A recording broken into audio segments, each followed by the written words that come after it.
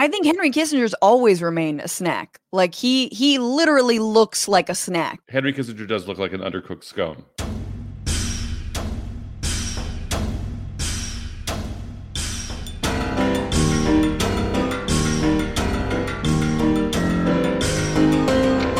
Touchdown, Frantifa! Welcome everybody to the Situation Room Podcast live stream. I am your host, Francesca Fiorentini. We're right in the middle of the Super Bowl. I don't care. Okay? Is Tom Brady crying yet? Wake me when Tom Brady cries. For those of you listening in the future or somewhere where you're lucky enough to be insulated from football culture, welcome, congratulations, and give this podcast 5 stars on iTunes. Thank you guys for being here. Thank you for being in the chat. Make sure you are liking the stream. You're subscribed to the Bituation Room. I'm like, which of my many shows should you be subscribed to? The Bituation Room. Right here, right now, Franny Fio, subscribe on YouTube, like the stream, share the stream, do all the things. Nato Green is here, you guys. And Harsha Walia, an activist and a writer who's going to break down what is going on in India because Rihanna wants to know, and we shall abide. So we're going to talk all about the massive farm workers protest, what that means for the world, how we can all learn and be more like some of those striking badass farm workers right now. So I'm super excited to get into that. But while I have you here, I wanted to remind you all that this show had another show. This show had a bonus episode this last week with Alexis Goldstein, who works for Americans for Financial Reform. And she broke down her thoughts on GameStop and GameStop stocks. And what the future for like real financial reform is, what progressives and leftists should be fighting for when it comes to, slowly trying to just like monkey wrench and completely, make Wall Street collapse entirely. And so building blocks on that, that's a bonus episode. It was early and special for patrons, but now it is available to everybody. But I encourage you all to become a patron at patreon.com/bituationroom to get early access to a bunch of bonus episodes, or just that one at this point. But all of your support means so much. This show is just a little scrappy labor of love, as my producer Becca and I were groaning as we were getting ready. We're like, just getting very ready. So you're so part of this team, and thank you so much. $5, $10, $20, whatever you can afford. It really does make a difference. So thanks so much. And in that spirit, I would like to thank all of the people who have become a patron at $10 or more by going to patreon.com/bituationroom. This is my little Patreon party with, of course, Kevin MacLeod's beautiful tune.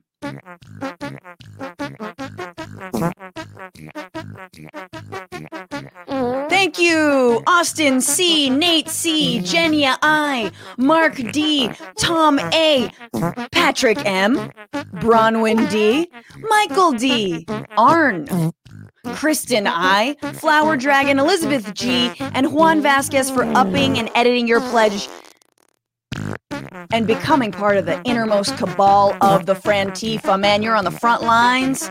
And thank you for that. Also, thank you to the big tippers who are tipping. And yes, you can still tip. TBR-Live on Venmo, TBR Live on Cash App, Jenny S, Juan V again, and Stephen W. I love you guys. Thank you so much. And, ease up on the lentils in quarantine. Perfect. That's really for me to ease up on the lentils. It's mostly what I know how to cook, beans. And I'm a vegetarian. So it's just like, okay, let's do another chili or some kind of lentil stew. You guys, let's move into our bitching hour. Let's see. What was I going to bitch about? I was watching the Britney Spears documentary as I was getting ready. And I do want to a little bit bitch about that. I was like, I didn't know we were ruining someone's life when we endlessly slut and fat shamed her. And I was young. I don't. Fuck. This is our fault. No, but I fucking love Britney Spears, man. I'm mad that she's now like a prisoner to her dad, and that sucks. So free Britney. This is a pro Britney, free Britney podcast. I want everyone to remember that. Okay, what I'm actually bitching about, though, is something that I think a lot of folks on the right and the left sometimes do, which is use the word woke as a way to basically punch down at feminists and anti-racist Black activists. Like, basically, the right is like, oh, the left is so woke. Everyone's so woke. And all that means is what they think it means is that you're trying to police them for saying the N-word, or you're trying to police them around being super in favor of police. Like, so the right loves to talk about this woke culture and the cancel culture. Mike Pompeo, you might remember him, former Secretary of State, just a giant, sort of hate in a suit, like just trying to start all kinds of wars. He had a tweet a while ago, and I just have been meaning to talk about it and bitch about it, where he basically calls out wokeness and political correctness. And then, of course, multiculturalism, which is just Nazi shit. Like, anytime you're like, and the problem is multiculturalism, it's just Nazi shit. But at least he was specific. A lot of people just say, like, wokeism. And it's like, you mean, like, general diversity and, like, being cognizant of people's pronouns and sexualities and ethnicities and religion? You mean that? Do you mean that? And then I will say that the left often also, like, oh, everyone's so over woke right now. Just, that's not specific enough. If you want to say what I think you want to say that there's purity politics. You don't like purity politics. And that's important, right? Like, we shouldn't always police one another on being perfect beings, right? Sometimes we get stuff wrong. Sometimes we're learning, we're understanding. But like, don't weaponize the word woke, because it ultimately just sounds like you're mad at people of color. And it sounds like you're mad that there's been a massive movement against police brutality, for Black lives. And it's a slang term that also originated in the Black community as Black slang, as like most slang has. So just careful with the word like woke or bashing it. That's my little PSA. That's what I'm bitching about, you guys. That's what I think we need to hear. Fuck Mike Pompeo and Tucker Carlson and all these other, like, your wokeness, your woke apocalypse. Good. Sit in it. Sit in it. Sit in a multicultural space and melt slowly. And with that, I'm going to bring in my comedian for the pod. You know him as a union organizer, a comic, a man currently waiting to be named official comedian laureate of San Francisco. And you can watch his series Laughter Against the Machine on Means TV, and his comedy albums, The Whiteness Album and The NATO Green Party, are available on Bandcamp. Please welcome to the stream, Mr. NATO Green. Hello. How are we doing? What's up, NATO? How are you? Cheers, everybody. Hey, good evening. My drink tonight is called Board Shorts, if anyone's wondering. Still waiting for that Libra and co-sponsorship. Anyway, I think that I didn't watch the Britney Spears documentary. Did it talk about? I feel like she's a canary in the coal mine, if you will, on a certain issue, which is that part of the circumstances that Britney Spears is wrestling with is a conservatorship. She's been conserved by the courts, and those of us who live in cities are currently, that like conservatorship is presented as a solution to the urban crisis of homelessness and mental illness. And so we are encouraged by reactionary neoliberal politicians to conflate homelessness and mental illness. And the solution is to lock them all up and conserve them in the way that Britney Spears was conserved, and then force them to do residencies in Las Vegas at casinos, performing their greatest hits, while other people profit from the riches of their mental illness. So I hope more people will learn about the limitations of conservatorship as a result of Britney Spears. Anyway, what I'm bitching about is that I don't care about sports, obviously, and so the team that I'm rooting for is the international working class, quite frankly, and Mm-hmm. I think this might be our season. Um, um, What's tipping you off to that? I mean, the India, the protests, and people are blockading shit all over the world, and the workers walking off the job. Biden isn't terrible. Biden is slightly less, terrible, I guess. So Biden can be moved by protest, which I enjoy. But because I don't care about the Super Bowl. Super Bowl Sunday is, among other things, the best shopping day of the year, and I'm annoyed that because of COVID, I can't hit the outlet malls, man. It's a bummer. That's so true. Ooh, oh, next year. Next year, that the Livermore outlet malls are like a ghost town on Super Bowl Sunday. It's the best time to go pick up some Le Creuset, cookware, and some. I bet the sales are good, right? Because Yeah, they're trying to get people out. And some discounted Echo shoes or what have you, the kinds of things that Johnson and Murphy shoes, the kind of some NATO green shit. You know what I mean? Mm-hmm. I was going to introduce you as and the man slowly turning into a corduroy elbow patch, but I was nice. You know what? Recently, someone was like, "Oh, you should come do the Edinburgh Fringe Festival in Scotland," and I was like, "Yeah, I would love to do that, except that if I did that, there is a 100% chance that I will come back looking dressed 100%, fantastic. You'll start smoking a pipe. I'll be dressed like Fantastic Beasts and Where to Find Them all the time. I would be totally ready to just be Mr. Tweed Suit guy. I could be that guy easily. I could totally pull that off. Yeah, I know. You're like, no, I have to decline. Thank you, but it's for my own. Yeah, all of my ticket sale income would go towards buying a tweed vest, of course. Mm-hmm. Yep. So, yeah, I think though that the one group of people who are not going to sleep even despite a pandemic are Asian moms are still out at the outlets. Believe you me. Are you kidding me? They're not going to miss out on Le Creuset sales. Sure. So you call my mom up. You guys go down. Should I take your mom shopping? Take my mom shopping, please. She needs it. She's almost got her second vaccine. Uh-huh. It's very exciting. Well, Nato, it's so good to have you here. And we have 4 very important stories to get to this week. And are you ready for them? Sure. Okay. Drop the beat. Let's do it. This is the week where...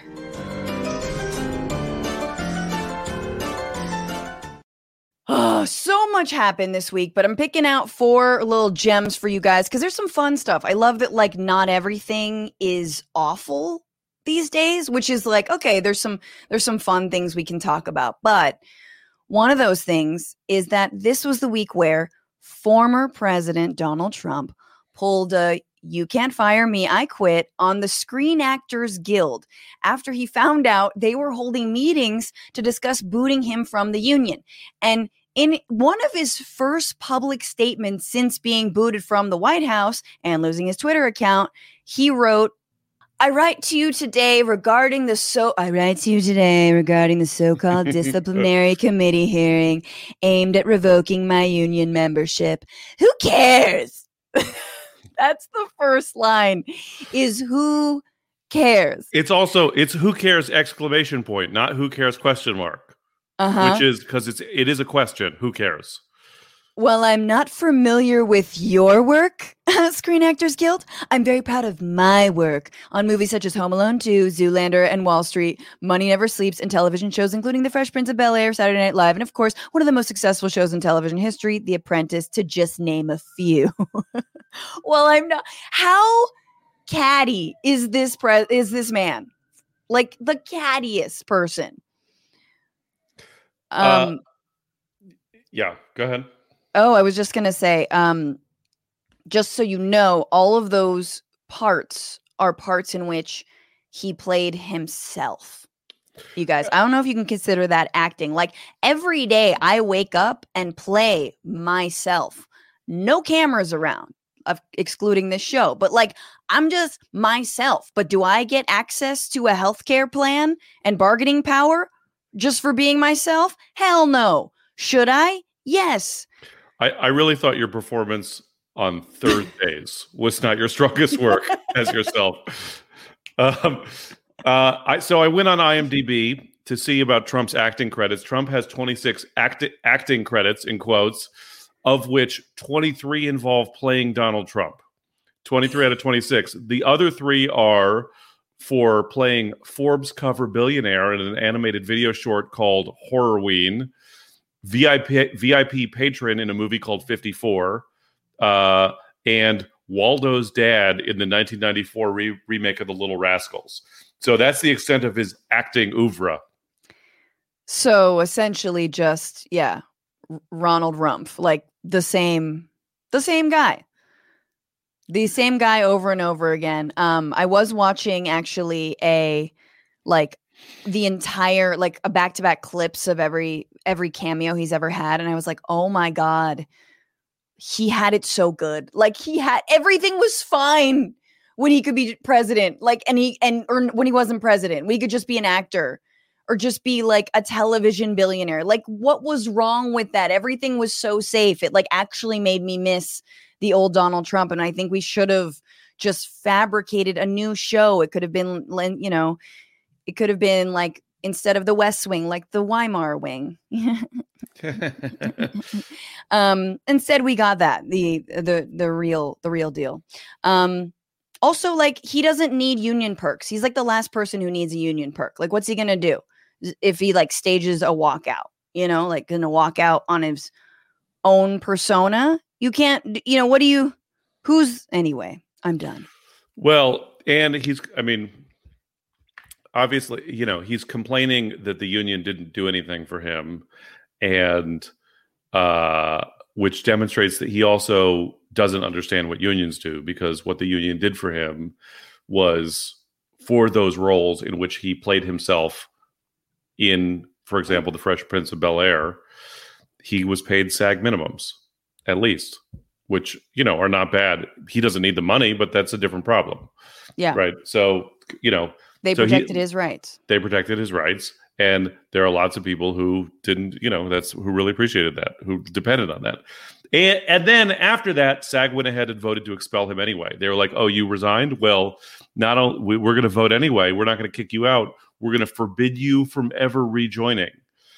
And so if you're not, what it means is that like these things that happened in the past where like Wall Street money never sleeps would be like, let's get Donald Trump to play Donald Trump for this, that in the future, no one can ever do that. You know what I mean? Like there was that Republican Senator Fred Thompson who for years would just turn up on like episodes of The Good Wife playing Republican Senator Fred Thompson or whatever. That like Trump can never do that again. Like no one can ever stunt cast Donald Trump to just show up and deliver 3 lines and be a dick and rape somebody. Because they're all SAG. Because it's SAG work, and he's been banned from the union, and so he can't come back.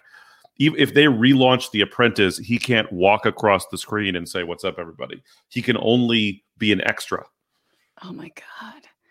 I mean, he's just going to be in Bannon's 10th movie about the Clintons or whatever. Yeah, he's going to have to do non-union productions and, go to like, to be on like local television in North Korea or something. Yeah, he's basically going to be me on the internet. Working for them likes, everybody. I hope you're liking the stream. Moving on to our next story. This was the week where, I'm sure y'all heard, freshman Congress member Marjorie Taylor Greene, or the thing that happens when the Chardonnay runs out, was stripped of the ability to serve on any House committees by a vote of 230 to 199 over her comments about pick anything. Killing Nancy. Anything she's ever said. Everything she said. Killing Nancy Pelosi, Jewish space lasers, Obama being a Muslim, what else? The election being stolen. But she has spoken, and in a press conference had this to say, that she wasn't really fazed by the entire "you can't actually do your job" thing. Going forward, I've been freed. I do. I feel freed because you know what's happening on these committees? You see, we have basically a tyrannically controlled government right now. The Democrat. Yes. She's been freed from doing the work of a Congress member, just like the internet message boards freed her from doing any thinking. You see how this works? Like even though she does CrossFit, 8chan is clearly doing all the heavy lifting in her brain. I'm just really thankful that in that speech she didn't use like a free at last MLK quote, because I feel like that's where it was going. She was about to do that. I feel bad about making fun of her. It feels, as a comedian, it feels like punching down. And also like, as a political comic, when Trump was going to leave, when Trump lost the election, people, some people were like, well, your political comedy is going to be over. And I was like, no, I remember people said that when George Bush was out. And I was like, don't worry, the universe will provide. Et voila, Michelle Bachmann. And here we are. But this stripping her of her committees for her bullshit is not a good punishment. So as the punishment for being a violent racist anti-Semite inciting sedition, your punishment is going to fewer meetings. That doesn't seem that bad to me. The other thing is that when she talks about being freed, I can't help but think about Obi-Wan Kenobi when Darth Vader kills him in Star Wars, and he says, "Strike me down, and I'll become more powerful than you can possibly imagine." Yes. And then in the entire rest of the series, does nothing to indicate that. He doesn't at no point after being struck down and allegedly becoming more powerful than Darth Vader, if he had said, "Strike me down, and I will become more powerful than you could possibly imagine," by which I mean occasionally, every once in a while, talking to Luke in his brain. That's all I'm going to do that is more powerful than you can possibly imagine. Darth Vader would have been like, yeah, sure, I can take that risk. So that when she talks about being good free, threat. Yeah, cool. That doesn't. You're so right about that. This is like also, it's all he does is say, "Use the Force, Luke," and it's like, Force. Bitch, I know. Yeah. What the fuck else do you think I was going to do? I put a Post-it on my desktop that said "Use the Force." Like, don't you have something better to say than what I already wrote on my Post-it? That's right here. It's on the dashboard of my X-Wing fighter to use the Force. You're not helping, Ben. No. But she did have actually. It's funny because we're mocking it, but like you said, we're living in their satire at this point. Because she tweeted something pretty much like almost verbatim exactly what we're saying, which is, "I woke up early this morning, literally laughing, thinking about what a bunch of morons the Democrats, plus 11 Republicans who voted also to strip her of her responsibilities, are giving for someone like me, what a bunch of morons the Democrats are for giving someone like me free time.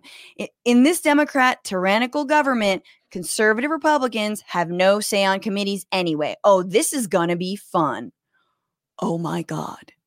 Like, I actually think that's a real threat. Like, the fact that Marjorie Taylor Greene is in Congress is because white middle-class women have way too much time on their hands anyway. Like, somehow tennis and needlepoint and church just don't cut it anymore. So now it's QAnon and Jewish laser beams causing wildfires. Like, come get your Karens, people. Okay, check in on them. Introduce them to new hobbies. Idle hands are Marjorie's workshop, is what I'm trying to say. Just cut her loose on Nextdoor with all the other white ladies. To be like, "I think there's a black in the neighborhood," or whatever. There's that homeless person again. That was the one time I logged on Nextdoor and I was like, never again. It was just like, well, the homeless is back. You're like, oh God. Fucking stop. Well, and also, so I literally woke up laughing. Either that's literally woke up laughing. Can you imagine what would be involved in like, like that's not healthy. Like, not even like, I need some water. Anyway, like, it's so, it's scary. I do not know what she's going to get up to, but more conspiracies to come for sure. Oh, Marjorie, the gift keeps on giving. Meanwhile, we have other news, but still in the same milieu of MAGA who've lost their minds. Okay. This was the week where CEO of MyPillow, Mike Lindell, was passed around right-wing media like a legal hot potato as he continued to claim that the 2020 election was stolen from Donald Trump. OAN and Newsmax, or knockoff Fox, are trying to thread that needle of appealing to their MAGA base while avoiding being sued by companies like Dominion Voting Systems, which has already sued members of Trump's legal team, Rudy Giuliani and Sidney Powell, to the tune of $1.3 billion each. Lindell recently purchased a 2-hour time slot on OAN to air his docufilm called Absolute Proof, in which he presents no proof. Instead, he presents a bunch of theories about servers in Frankfurt, Chinese-controlled voting machines, dead people voting, all which had to be prefaced by OAN with this very, very shook disclaimer. This program is not the product of OAN's reporting. The views, opinions, and claims expressed in this program by Mr. Lindell and other guests, presenters, producers, or advertisers are theirs and theirs alone and are not adopted or endorsed by OAN or its owners. In particular, OAN does not adopt or endorse any statements or opinions in this program regarding the following entities or people: U.S. Dominion, Inc., and any related entities. Smartmatic USA Corp., Brian Kemp, Brad Raffensperger, or Gabriel Sterling. May contain traces of nuts, horse meat, and lies. Look, Francesca, I get it. Like, this MyPillow guy is annoying and a jackass, but also I love it, and I think we're not looking on the bright side. Tell me. If on November 9th, 2016, you had told me that the regime of President Donald Trump would end with his only last supporters being Rudy Giuliani, who at this point is a Horcrux in human form, and the MyPillow guy, I would say, A, that's great that he is so isolated and alone, and B, what is MyPillow? Because if you had locked all the comedy writers in a room and said, you have to write a joke about Donald Trump's last proxy on the news with a what's next type joke, like, that'd be crazy. What's next? And set up the most obscure and irrelevant person, none of them would have come up with anything close to as good as the MyPillow guy. Most of us don't even know his name. Please don't tell me. I don't want to know. There is no one, not even the most deranged and illiterate Proud Boy, who thinks this MyPillow guy has some valid points. Our reality show, white supremacist, rapist president being defended by a pillow mogul, that is lyrical, historic, poignant comedy.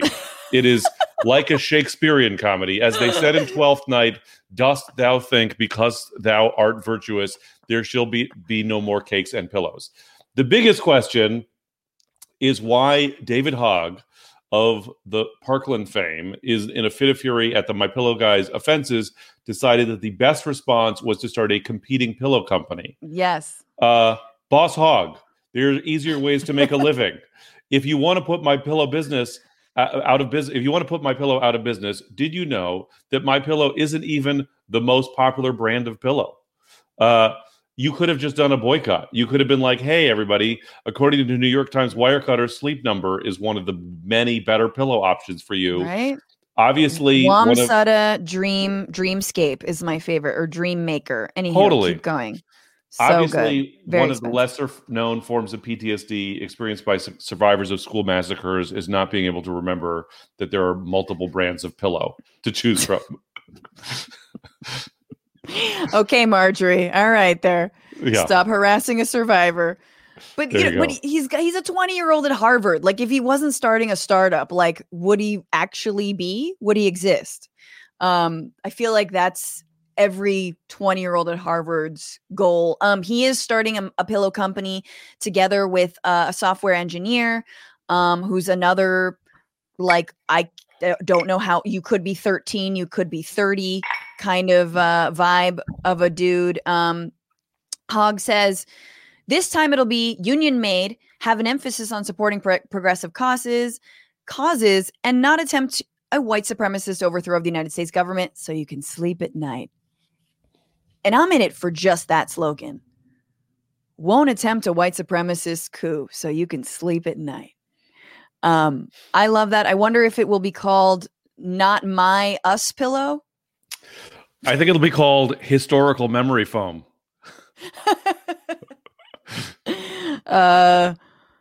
Property is theft pillow. I don't know. I'm trying to do a spin-off of my collective ownership.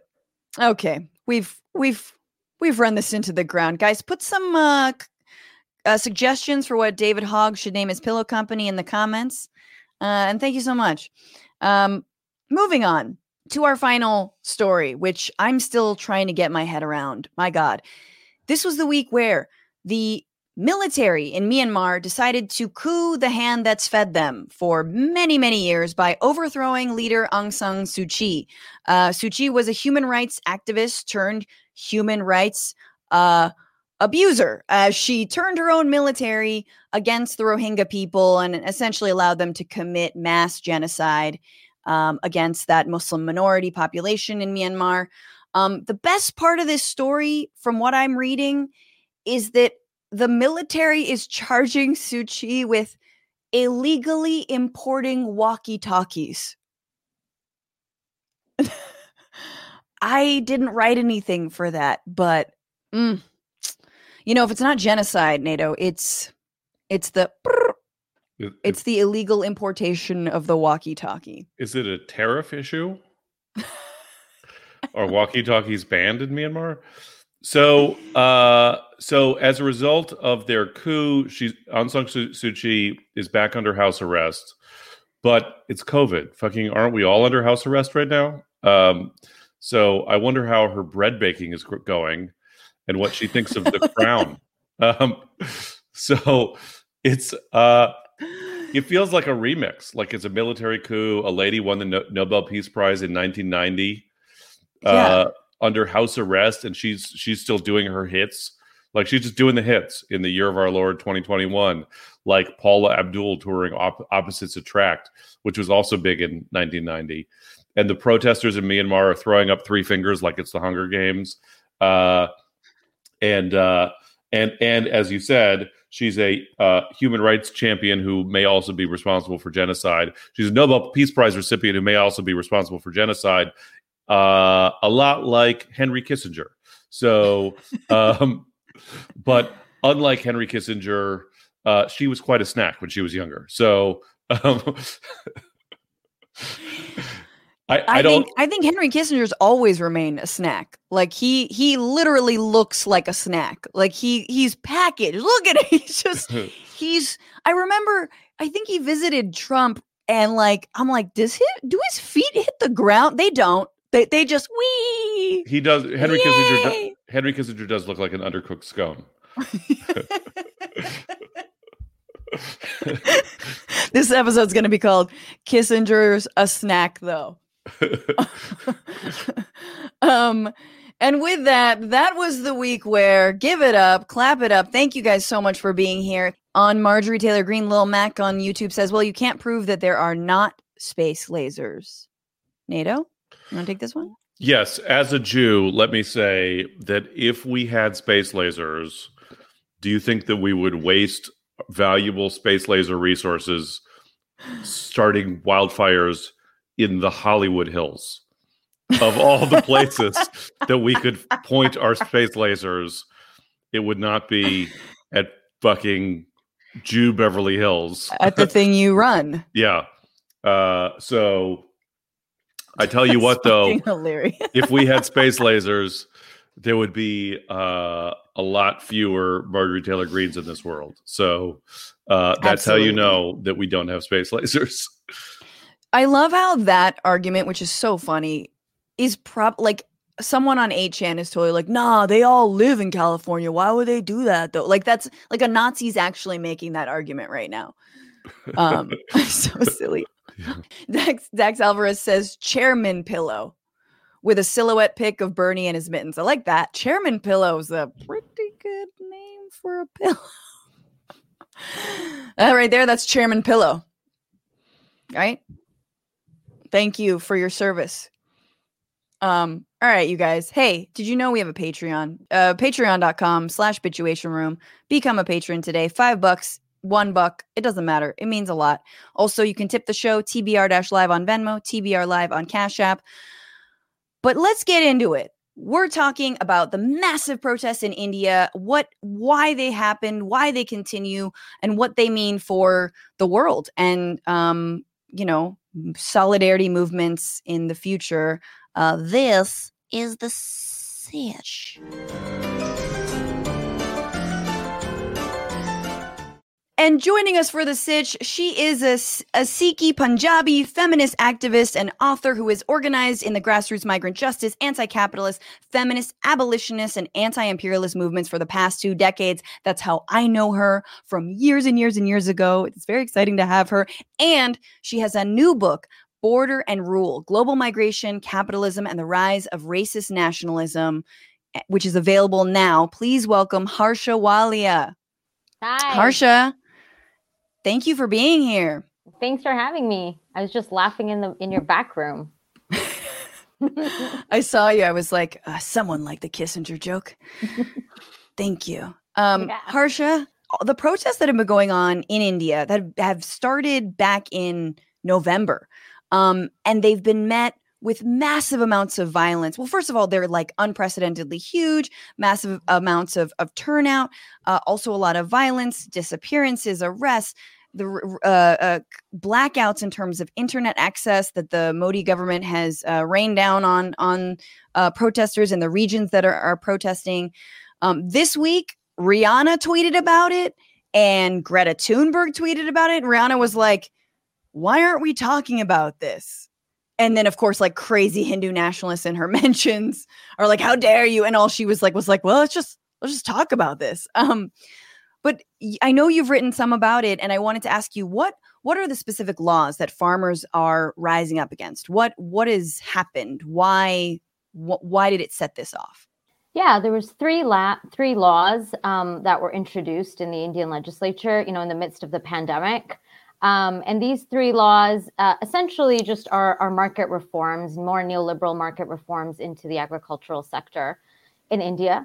And they do a couple of things. One is just kind of privatize the entire sector to a greater degree, which makes it harder for farmers to subsist. Most of Indian farmers are subsistence farmers. They're not major farm owners. And also one of the significant things that it did was to remove the regulations of what's called minimum support pricing. So what that is basically give farmers a guaranteed income through state subsidies. So basically it was 3 laws that increasingly make it harder for farmers to earn a livelihood under the guise of reform. But basically that reform is just, larger corporations, bigger companies being able to come in and gain a foothold in the Indian agricultural sector. So if I could just reflect back to you what I just heard as someone who doesn't know a lot about this, what I think you just said is that most Indian farmers are subsistence farmers, which the meaning of subsistence farmers is that you only make enough to barely subsist on, and the government decided that was too much. Basically, yeah. And that that was too much, and they wanted to be able to pay farmers less than they need to subsist. Yeah. Okay. Subsist. Yeah. Subsist. And to remove any minimal income. So to have nothing. And just, in case folks didn't know, I'm reading, this is from Reuters, about 1.3 billion, the agriculture sector employs half of India's population of 1.3 billion.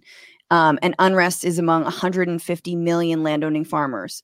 This is like millions, tens and tens of millions of farmers. It's not like the US where it's like, oh, we're lifting some of the corn subsidies. And then like the farms that are left, which there are fewer and fewer, they've been consolidated. Like they get mad. It's far more massive than that. I feel like Americans can't even comprehend the scale. Like when people protest in India, people fucking protest in India. And it's like, oh yeah, it was a small protest. There were only 75 million people there. And people are like, that's more people than have ever protested anything all combined in the history of the United States. Yeah, what about the Women's March? Yeah. That was like 2 million, Yeah, and the major day of action and Bharat Bandh, which was shut down India, was 250 million people. So that was the largest single day. But millions of people continue to surround New Delhi, which is the capital of India. So essentially, the entire border of New Delhi has been shut down. So all of the roads and the highways that go into the city have been shut down by farmers who have basically occupied every entry into the capital city. And was there an organization that people were building on, or was this pretty spontaneous? I mean, it's a bit of both. Like I think any mass resistance movement. So for months and months in the lead up to the organizing, especially in Punjab, Punjab is one of the main states where farmers are a majority of the population. There was over 31 trade unions who were involved in base building and building power in Punjab. But also there was a lot of spontaneous organizing, and we see that ongoing now, right? The kind of caravans that keep coming and the tractors that keep coming into New Delhi really are quite spontaneous, of young people and elders. And a lot of villages have basically mandated that every family will continue to send one person to the protests in Delhi. Wow. And this is, because right now the tactic of the government, of course, is to stall and to see how long people will wait it out, especially in the winter months. And so every family has said that they will, on an ongoing basis, continue to send one member of their family. So like when the village mandates that everyone, every family sends somebody, but that doesn't include like during brunch, right?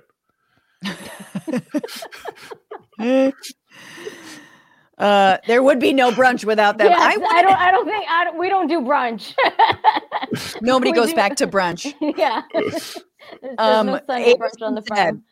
Yeah, they took their cues. I wanted to ask you, Harsha, so like what's the broader like the historic importance of farmers to India's economy? And this isn't the first time they've been put in the crosshairs of like transnational capitalism. And I know that in like the late 90s and early 2000s when globalization was really taking hold, that they were also targeted and had to fight back. So can you just sort of situate us like where we're at in this long struggle?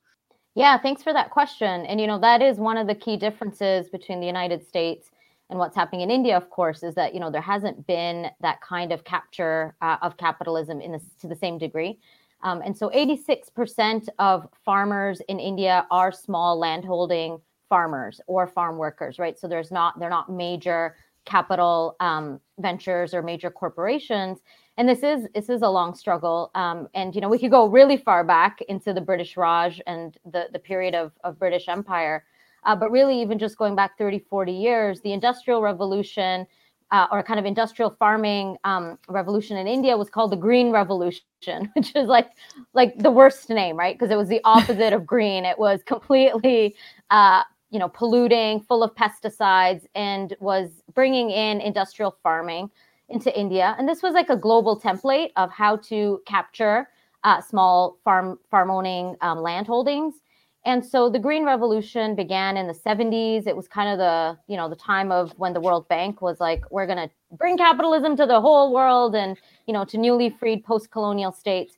And so the Green Revolution was a disaster. It brought in monocropping, brought in evil corporations like Monsanto, polluted the water, and has led to an epidemic of farmer suicides that people often hear about in the news. And even until 2019, over 10,000 farmers in India every single year committed suicide as a result of mounting debt. That's like about 28 people every single day. And this is, a crisis that oftentimes we hear about as like, just one of misery, without really looking at the reasons of why there is such an epidemic, why people are so desperate that they're killing themselves, and really the crisis of debt. And in Punjab, which I mentioned earlier, so Punjab is a state where Punjab actually literally means 5 rivers. That's what Punjab means, 5 rivers. And the state of the 5 rivers is the breadbasket for all of India. It's a state that produces over 60% of Indian staples, like rice and wheat. Right. And in the Punjab is the epicenter of farmer suicides, and where farmers are indebted at a rate of about 2% of the rest of the country. So really farming has been There's, the kind of stronghold of capitalism to try to indebt farmers, to try to, bring in GMOs, to bring in pesticides. All of this is really the long arc of the agricultural crisis in India. And who's motivating these policy changes, this legislation? Is it a homegrown is it the homegrown ruling class in India, or is the World Bank or multinational corporations involved too? Yeah, it's a bit of both. And that's what's really ironic about. Are you saying the world is complicated? I need either or answers. They're both, right? They're both. And one of the things that's really ironic about Modi, who's a Hindu fascist, is he tries to present himself as this kind of parochial right-wing nationalist, right? But similar to Trump, he's actually one of the world's most business-friendly politicians. So there are local companies like Ambani and Adani, who are some of the world's richest people, who are, there really isn't such a thing, I don't think, as like the local elite, right? They're transnational by their very nature. But absolutely, the US has for many decades been aggressively pushing at the World Trade Organization for countries like India to remove their trade protections on agriculture, to remove subsidies. And so it's a mix of these forces of transnational capital, which are arguably never really local. Wait, are you saying no more rhetoricals? Wait a minute. Go for it. We didn't have anything to do with this. America, we don't, whatever. World Trade Organization hasn't been relevant since it won. I wanted to ask you, though, so you talked a little bit about Punjab. And given that Modi is a Hindu nationalist, we've seen the rise of Hindu nationalist violence under his rule. And given that a lot of the farm workers are Sikh, how does this interplay with that sort of like religious and Hindu nationalist racism and violence? Yeah, I mean, and one of the things that a lot of us in the Sikh community have been witnessing, especially in the last few months, is, on Twitter and in social media, is this call for repeat 1984. And that's very chilling because 1984 is the year that marks the Sikh genocide in India. 1984 was shortly after the assassination of the fascist Indira Gandhi. And what was unleashed after that was majoritarian violence on Sikhs, organized and sanctioned by the state, where, one Sikh was killed every single minute. There was over 40,000 extrajudicial killings, estimated 60,000 people were disappeared. And one of the first implementations of anti-terror legislation in India was in the Punjab. So a massive prolonged campaign of counterinsurgency. And so this was actually under the then Congress Party, who was in power, which is, kind of the equivalent of the Democrats, if we were to make those comparisons for people listening in. And, the BJP is the equivalent of the Republicans, right? But really for minoritized communities, the reality is the same when it comes to that kind of racial violence, that kind of religious violence. And absolutely under the BJP, who very much overtly believe in a Hindu Raj, which is the rule of Hindus, believe in Hindu majoritarianism, have an explicit agenda of annihilating Muslims, Sikhs, Christians, Adivasi, indigenous people, Dalit, caste-oppressed people. This is a frightening vision of the future. And, India is home to the RSS, which is the largest volunteer paramilitary organization in the world, where people voluntarily are part of a paramilitary organization of over 100,000 people in any single region of India, not even the entire part of India. But did they storm the Capitol with faith? Yeah. When Modi's out, they absolutely will, right? And Modi is far more dangerous than Trump, truly. And, has the backing of a highly armed and disciplined paramilitary force that Trump, frankly, just never had and won't, just doesn't exist in the United States to that degree. Hindutva violence is, on par with Zionist violence in terms of the occupation of Kashmir, in terms of, there's never been a single year when India has not been at war across across its borders. And, that's something that's hard for people to understand because most Americans, I think of India as like, I don't know, peace, love, pray, or yoga, or chai, or whatever. Right, sure. And it really kind of erases the reality of that entrenched state violence. Peace, love, nationalism. Yeah. And, yoga and all of that, which is deliberate import or export rather, right? Like that's Modi's thing, is to have launched an international day for yoga. More like Namaste, am I right? Yeah. I'm sorry. I'll clean myself out. Goodbye. First of all, Namaste is definitely on a white girl's t-shirt somewhere. Somebody has that tattooed in their lower back. Yeah. For sure. Someone named Megan. Probably. I mean, I think what's really interesting though is that like they're not able to ram through these laws because it seems like Parliament is negotiating with farmers. There's like major farm workers unions that are involved there because it's such a huge block of voters as well. So there's a huge amount of political power, which is interesting. And just made me curious, is voting obligatory in India, or is it? It's not. It's optional. No. Okay. Yeah. But is it mandatory anywhere? Australia. Oh yeah. In Argentina, where I used to live, which I will talk about all the time. Australia, and what isn't it obligatory in Brazil? Maybe. It's obligatory in a lot of countries. What's interesting though is that when it's obligatory, you always have like a populace. No matter who's in power, they're trying to get poor people to vote for you. You know, and it can be as direct as like, here's a sandwich, get on the bus and vote for me. You know, I mean, it's that coercive. It's not good. Look, here's a sandwich, get on the bus. Definitely happens. Yeah, that would work on me, depending on the sandwich. Some sandwiches, I'd be like, okay, I'll vote for fascism. I'll pass. What's in it? Yeah. What's in it? Almond butter? Okay. What about like lessons for the war, like lessons for farm workers elsewhere, you know, or lessons for like international solidarity? Like what does this mean for the rest of the world? And what we can learn from it. I know that's like a huge question, but yeah. I mean, and thank you for that question. Quick follow-up question just to tack onto that. What is everything? Yeah. What's the world? What's global? World? I was just going to say, what is the world? How? Okay, go ahead. No, and I appreciate that question because, you know, I feel so amped and so deeply inspired. And I think, you know, a few things. One is, of course, just the scale of organization, right? Like to have millions of people showing up in solidarity, to have that many trade unions. The other thing is just it's perhaps less visible, but is so needed, is the logistical infrastructure to sustain millions of people on a front line of a blockade, right? Like that is no easy fit. And that's just no easy feat. And one of the things that's really central there, and this speaks is there a GoFundMe I can give you? Yeah, right. To give to towards like a catapult outside of New Delhi. That's just part of the siege. They definitely need a catapult. They don't need pizza.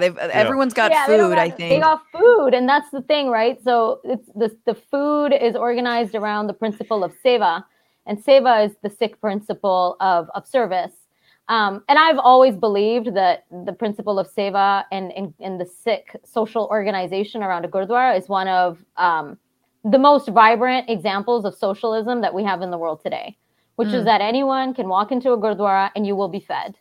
And if you need a place to stay, you will have a place to stay. And this is not small, right? This is literally, they're doing it for millions of people, including people who are not farmers, right? So kids who are on the street, who are homeless and or street involved are now part of these encampments because everyone gets a tent, everyone gets food, everyone gets to be part of this. And I think for me, that's one of the greatest lessons is like, how do we actually figure out how to live together?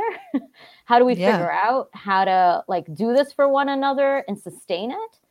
So it's the Chaz of New Delhi. Yeah, it's amazing. They even got like, you know, winterized tents in the middle of winter for elders. Like, wow. And, you know, foot massages and it's incredible. So, and also I'm there. Why didn't you lead with that? Like, how do we get international solidarity? Yes. There are foot massages. You need foot massages for your elders who've been walking for, 3 days to get there. And be careful because there's, they're definitely like righteous white liberals on the feed who are like, these Indians, I read about Kama Sutra and now they're talking about foot massages.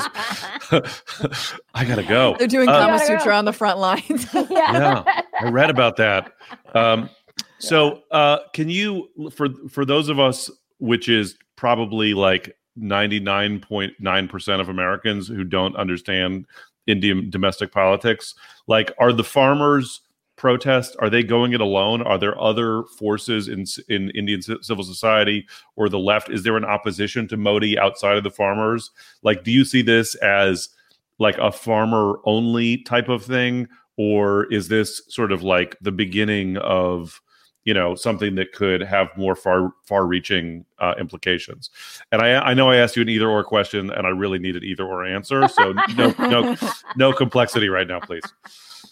I think it is most definitely wider. It's a farmers' protest where lots of different social movements have showed up. One of the main slogans is Kisan Majdoor Ekta Zindabad, which is farmers and farm workers, unified, because again, so many people who work on the land don't own the land that they work on. But also other workers from other surrounding industrial Why is zones. the slogan "farmers and foot massages"? I seem like that should have been that, right? Put that on the sign. Come on, make a flag. Yeah, farmers with foot massages. Yeah. No, absolutely. And the feminist movement has been present, and there's been a number of days that have highlighted the struggle of women farm workers rather than the kind of assumption or stereotype of male farm workers. And also this builds on, really significant protests last year against the CAA, which was a Citizenship Act amendment, which was deeply Creative Artists Agency. They're very big in show business. Alyssa Milano. Yeah. They're a big problem. They control a lot of who gets TV shows. Yeah. Sorry. Which is a deeply anti-Muslim bill. Yeah. And so totally the same.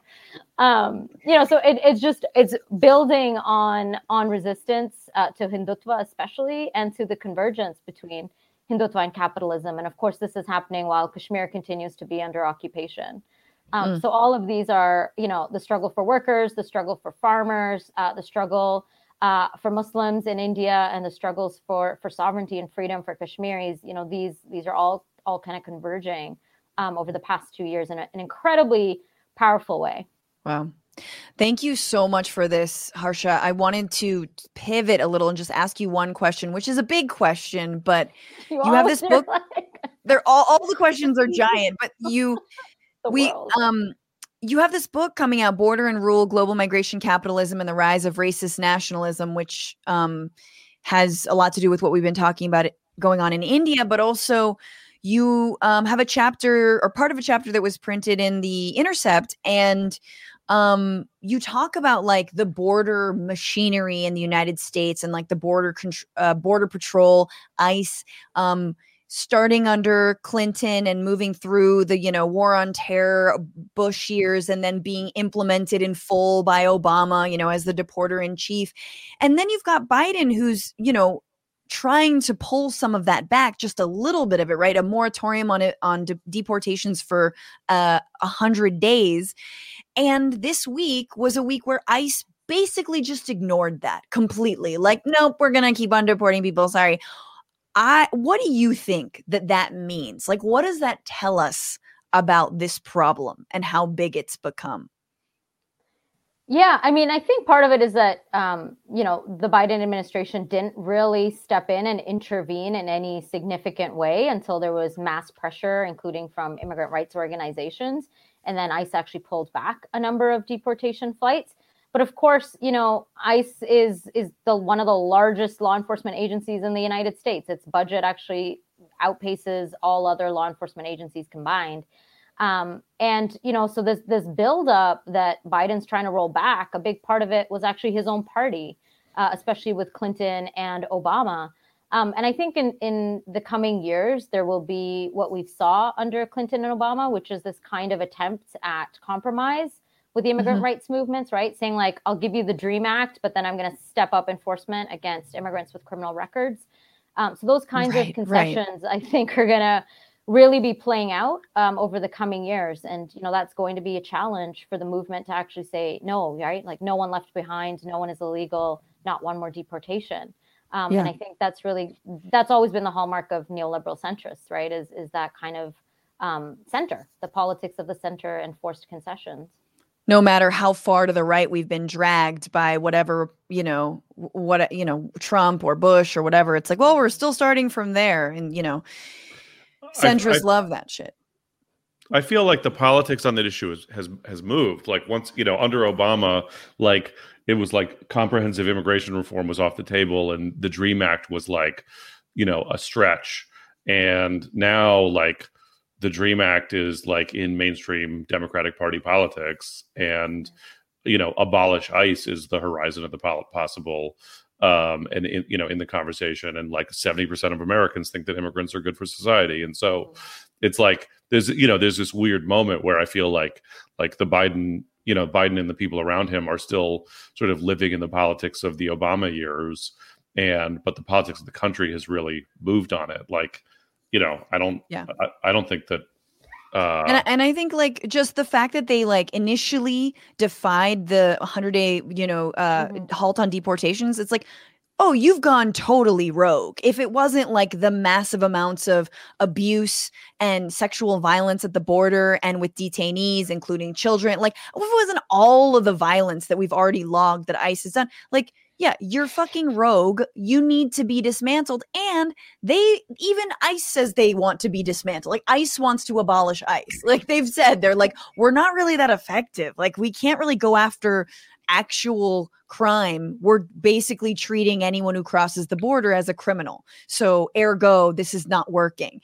And anyway, I'm just like, I agree with you. And I think I think it has shifted NATO, but I also think that Biden is starting to get a taste of like, oh, I'm going to have to rein this in a lot, with hopes of actually dismantling. I think the other thing, if I can add one quick thing, which is that, one thing that I think Biden will be building on that Obama perfected that I don't think we talk about a lot is how the border has actually shifted from the U.S.-Mexico border, right? Like the caravans that are coming through from Honduras into Guatemala, that's where actually the border militarization is happening. So in some ways, they don't need the same level of border enforcement because they're paying other countries to carry out border enforcement, right? Like the border keeps getting pushed further and further south. Because they know that there is so much resistance to inland enforcement. And that's a trend we're seeing around the world, which is part of what I trace in this book, is that we need to stop from just looking at like what's happening at our borders, particularly in countries in the West, and look at how that border enforcement is getting pushed outwards, and how, that becomes part of this like matrix of border enforcement to implicate other countries in our border enforcement policies. And then we don't have to deal with it. We don't have to see it. It's not at our right. border. We outsource it. You outsource it, right? And so I think that's another trend, especially with the climate crisis, that we're going to be seeing a lot more of. Absolutely. We got to move on, NATO. All right. I'm going to read some comments. I just have one simple question. Please. Why? Is it how or why? No, my simple question was, what is the people? No, my simple question was related to what you were just talking about. Could you just say a little bit about how border enforcement isn't just moving out, but it's also moving in? Like how once you have a deportation apparatus, it covers the whole country. It doesn't just stop 5 miles from the U.S.-Mexico border. Yeah, that's just it. It doesn't stop at the border. And, the Secure Communities Initiative, which was initiated by Bush and then kind of turbocharged by Obama, really kind of, made the prison to deportation pipeline, right? And the kind of police to deportation pipeline, which is part of why Abolish ICE is like, abolish ICE. And also over half of all deportations from the U.S. in the past few years have been people who were turned over to ICE or DHS by local law enforcement, right? Inland, like not just at the border. So it's just this gnarly web of law enforcement. And of course, abolition politics really moves us towards like, we need to abolish all these systems altogether because they just depend on each other in such harmful ways. And also abolish borders and nations. And then we're done. Yeah, that's it. Just that one thing. Just that one thing. Yeah, just that one thing. I mean, yeah, that's been the main critique of, this moment of the moment since globalization and massive movement of capital is like corporations can cross borders anytime. In fact, they're encouraged to do so at the expense of all people, and people cannot cross borders without being locked up and, et cetera, demonized, vilified, et cetera. So anywho, demilitarize and eventually, abolish. I'm not sure if I'm going to live to see that day, but someone will. If climate change doesn't get us first. But thank you so much, Harsha. Will you stick around for our final segment? Yes, I will. Yes, you couldn't say no because I asked you on air. Yeah, and did. That's how I got you. Oh God. I gotta intro this segment. So I'm sure everyone is familiar with the Q shaman, the QAnon shamanon, who was wearing face paint and horns and like a sort of like head of a grizzly bear-ish thing, while he was, walking around the Capitol building where he gleefully stormed, and he's been held since January 6th in a prison in DC. And he's been on a hunger strike since because they don't have organic food at the prison. And as per a judge's ruling recently, there was the judge accepted this appeal from the defense lawyer that says the food made this person's abdomen, the Q shaman's abdomen hurt and a tummy ache. And now he's being transferred to Alexandria, Virginia, where, yes, they do have organic food. And so in that spirit of getting all of our demands met, because most prisoners have their demands met. These are our demands.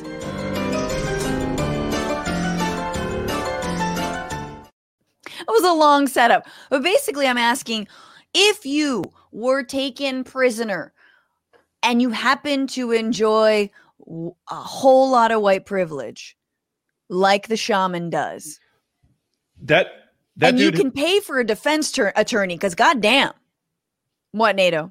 That dude has abs, though. You're so obsessed with his abs. Why don't you fuck him? Look, you and I both know some women in their 20s that would totally fuck that guy. Yeah. Oh, they have. Yeah.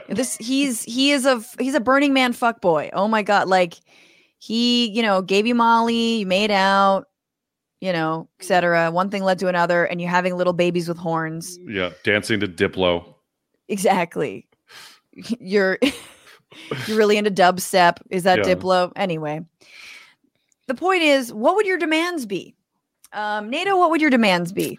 Well, first of all, I think we all have to acknowledge that I actually did this joke on my first album. In 2012, on my first album, The NATO Green Party, there's a bit about me spending a day in jail when I was arrested for protesting the Iraq War and objecting to being given bologna sandwiches and being like, sorry, I'm vegan, which is what they fed us when I was in jail. So, yeah, obviously my demands, if I were in jail, would be for 3 different kinds of vermouth, so that I could make all my different cocktails.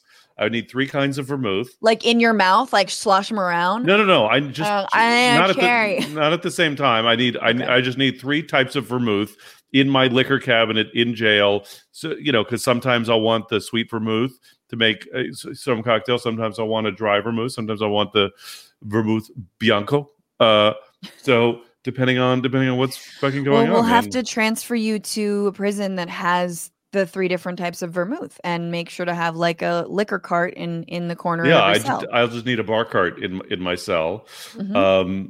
A little Victorian table. A Victorian table. And I'll also need a good blanket situation, because I don't like being cold when I'm sleeping. When I'm sleeping, I like to have it's not just about the warmth, but it's about the weight. I like to have a heavy blanket on me just to, pin me down a little bit, because that's what I'm into. Granted. Yeah. Granted. Harsha, what are your demands? Damn. Maybe ethnic food for brunch. Maybe. So what? Harsha, white people are an ethnicity too. I want the ethnic food aisle. I want the ethnic food aisle. Everything on it. Right. Just that. Yeah. Or like Give in me the that commissary. Yeah. Like you can trade some loosies for, like some masala or something like that. Chai. Exactly. I like this. And it has to be brunch. Yes. And for brunch. Yes. It's got to be brunch. There is brunch in jail, and in this shaman's jail, it definitely is. My God. I need a kombucha every day for me. I just need a kombucha because like my abdomen hurts and it does really help, you know? It helps for my singing voice too, because sometimes I like to karaoke. And so I'll need a karaoke machine and a kombucha. Definitely not skimping on that. That's my human right to have a karaoke machine and a kombucha. And I'll need a reading group It's in the Geneva Conventions. It is. It is in the Geneva Conventions. The Franny Accord. Tortured.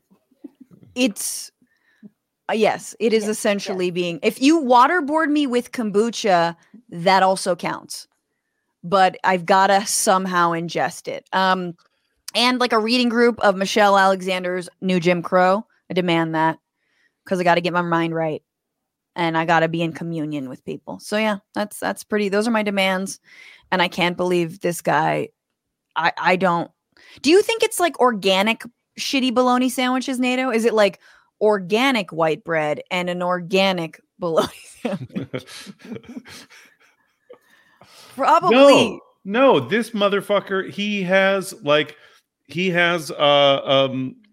to protect. Did he just show his abs in court and was like, Your Honor, hey, these are vegan. I have an 11-pack here. And I'm going to need some tempeh stir fry. Yeah, exactly. And the judge was like, yowza, auga. There was a whole boom, boom, boom, boom, boom, boom. And, that's how you get things done. Also, being a white insurrectionist, I think, helps with like slush funds and probably a boat. I feel like when a white guy ends up in court like that, at some point someone said, he has his whole life ahead of him. Also, final thought: how you gonna be like an organic, like can't touch anything that like has a pesticide on it, and yet you wear fur? Like, I call bullshit. This is like every chick in LA who's like, I'm vegan. Another line of Coke. Like that's, you know what I mean? There's something incongruous here. That is not harm-free cocaine. All right, Megan, with your Namaste tattoo. You know who you are. You guys, that's been the Bitchuation Room. Thank you so much for being here. Harsha, where can people find you and your work? On Twitter at Harsha Walia. That's a good place. Follow her. Harsha Walia, activist, author. Thank you for breaking it down for us plebes. And be very well. It's so good to see your face. You too. Thank you both. Yay. All right. And Nato Green, where can people find you? At Nato Green on Twitter, Mr. Nato Green on Instagram. Check out my albums on Bandcamp. So good to see you. Take very good care. And thank you all for being here and sticking around. Hey, did I mention we have a Patreon and you should become a patron because we've got bonus content and you can get early access to it. Also, you can be my best friend. Patreon.com/Bitchuation Room. $5, $10.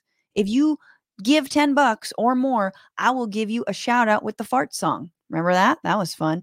And just reading some of your comments about what you guys want and what your demands are. Aaron gets good Mongolian beef, no veg or onion with boiled rice. Wow. You had that so ready. Lobster every night. Real maple syrup, says Puzzler. Joseph Sage, mini fridge in a microwave or I'm not eating. I feel like you could do better. Ghost Dog, someone to turn your bed down. Oh, yes. A little Andean mint under there. And Haya, rosé all day. Hell yes. Thank you to Becca Roofer, to Kelly Carey, and to Dorsey Shaw on the other side of YouTube and this stream, pulling all the levers, making everything happen. And remember, fuck the patriarchy, fight the power, and don't just bitch about it, be about it. Otherwise, you get worms in your brain like this gentleman. John is in Wilmington, Delaware, Republican. John, what are your thoughts? Well, I'll support President Trump. I think he's got to get back in there in that White House. And he can't get people like Marjorie Taylor Greene out of office. We need women like her in there. Otherwise, these Democrats are going to keep eating the babies and cutting faces off of them. We need President Trump. We elected him, and it's time to get back in there and do his job.